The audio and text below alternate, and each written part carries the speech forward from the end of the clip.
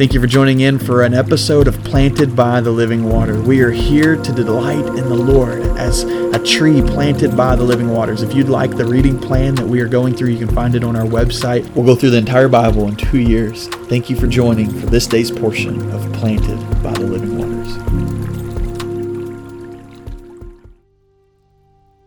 Welcome to episode 210 of Planted by the Living Waters.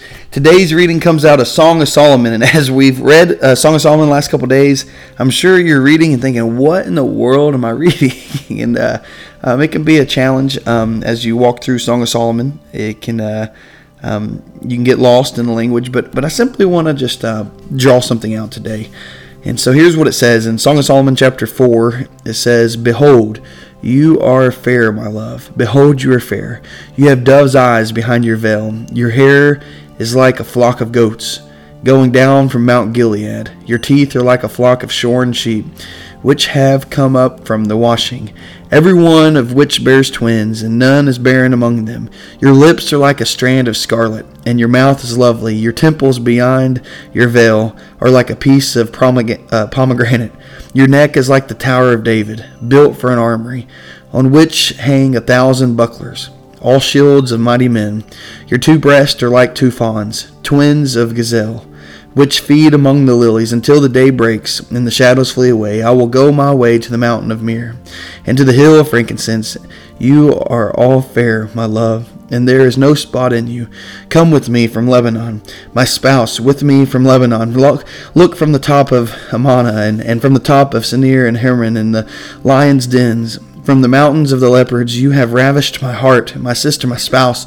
You have ravished my heart with one look of your eyes, with one link of your necklace. How fair is your love, my sister, my spouse.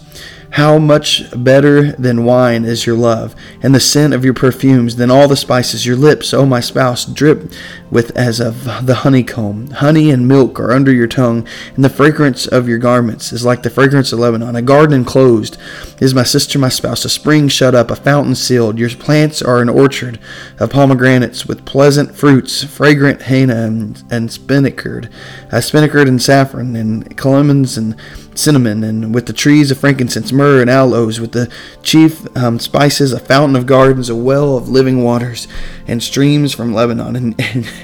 And you read this, and your first thought is, well, this is the language I use to woo my wife over, right? I wake up in the morning, and these are the words I whisper into Jacqueline's ears, that your hair is like a flock of goats, and your teeth are like a flock of shorn sheep, and your lips are scarlet. It really, Jacqueline really enjoys and appreciates these words. I tell her neck is like a Tower of David built for an armory, and she just really enjoys hearing those words. But in all reality, it doesn't make sense to us, right? And it even sounds provocative as we're reading it. It talks about two breasts being as two fawns and twins of gazelle. And you read this and you're like, is this even appropriate for the Bible? What in the world am I reading? And but what I want us to grab from this, and the whole reason I bring this to the podcast today is do we adore our spouse? I mean, as you read Song of Solomon, it goes back and forth with this complete adoration, this complete love and fascination with their spouse, the husband to the wife and the wife to the husband, and it goes back and forth. And yeah, the language is awkward. It's poetry from hundreds of years, thousands of years ago. Of course it's awkward. Of course it's hard to understand, and the way of communicating is certainly a little different, and the poetry is not easily even put over into English. And so it's hard, yes. But something that's not missed in the translation is the way they adore one another. You read this and you think they are head over heels for one another. And my question to you is when someone looks at you, do they see you as being head over heels with your spouse? When you talk to them, do they know, and everyone else around you know, that you're head over heels for them, that you love them with everything inside of you? And so let that be our prayer. Yesterday morning, we talked about husbands loving their wives as Christ loved the church, and wives submitting to their husbands and being filled with the Spirit. And let that overflow into this week as you think about today. And if you're married, think about how you adore your spouse. And if you're not, and you're raising children, think about how you're going to teach them to. And this applies to all of us and the marriages around us. Marriage is just part of life, whether you're married or not.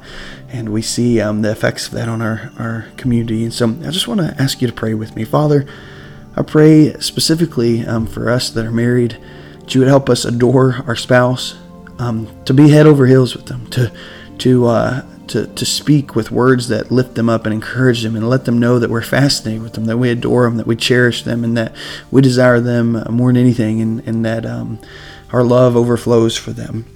While we may not use the same language in Song of Solomon, Lord, let the heart behind it be true today, that you would give us that love toward one another that ultimately points us to the love Christ has for the church, as we learned yesterday. We love you, Lord, and it's in the name of Jesus we pray. Amen.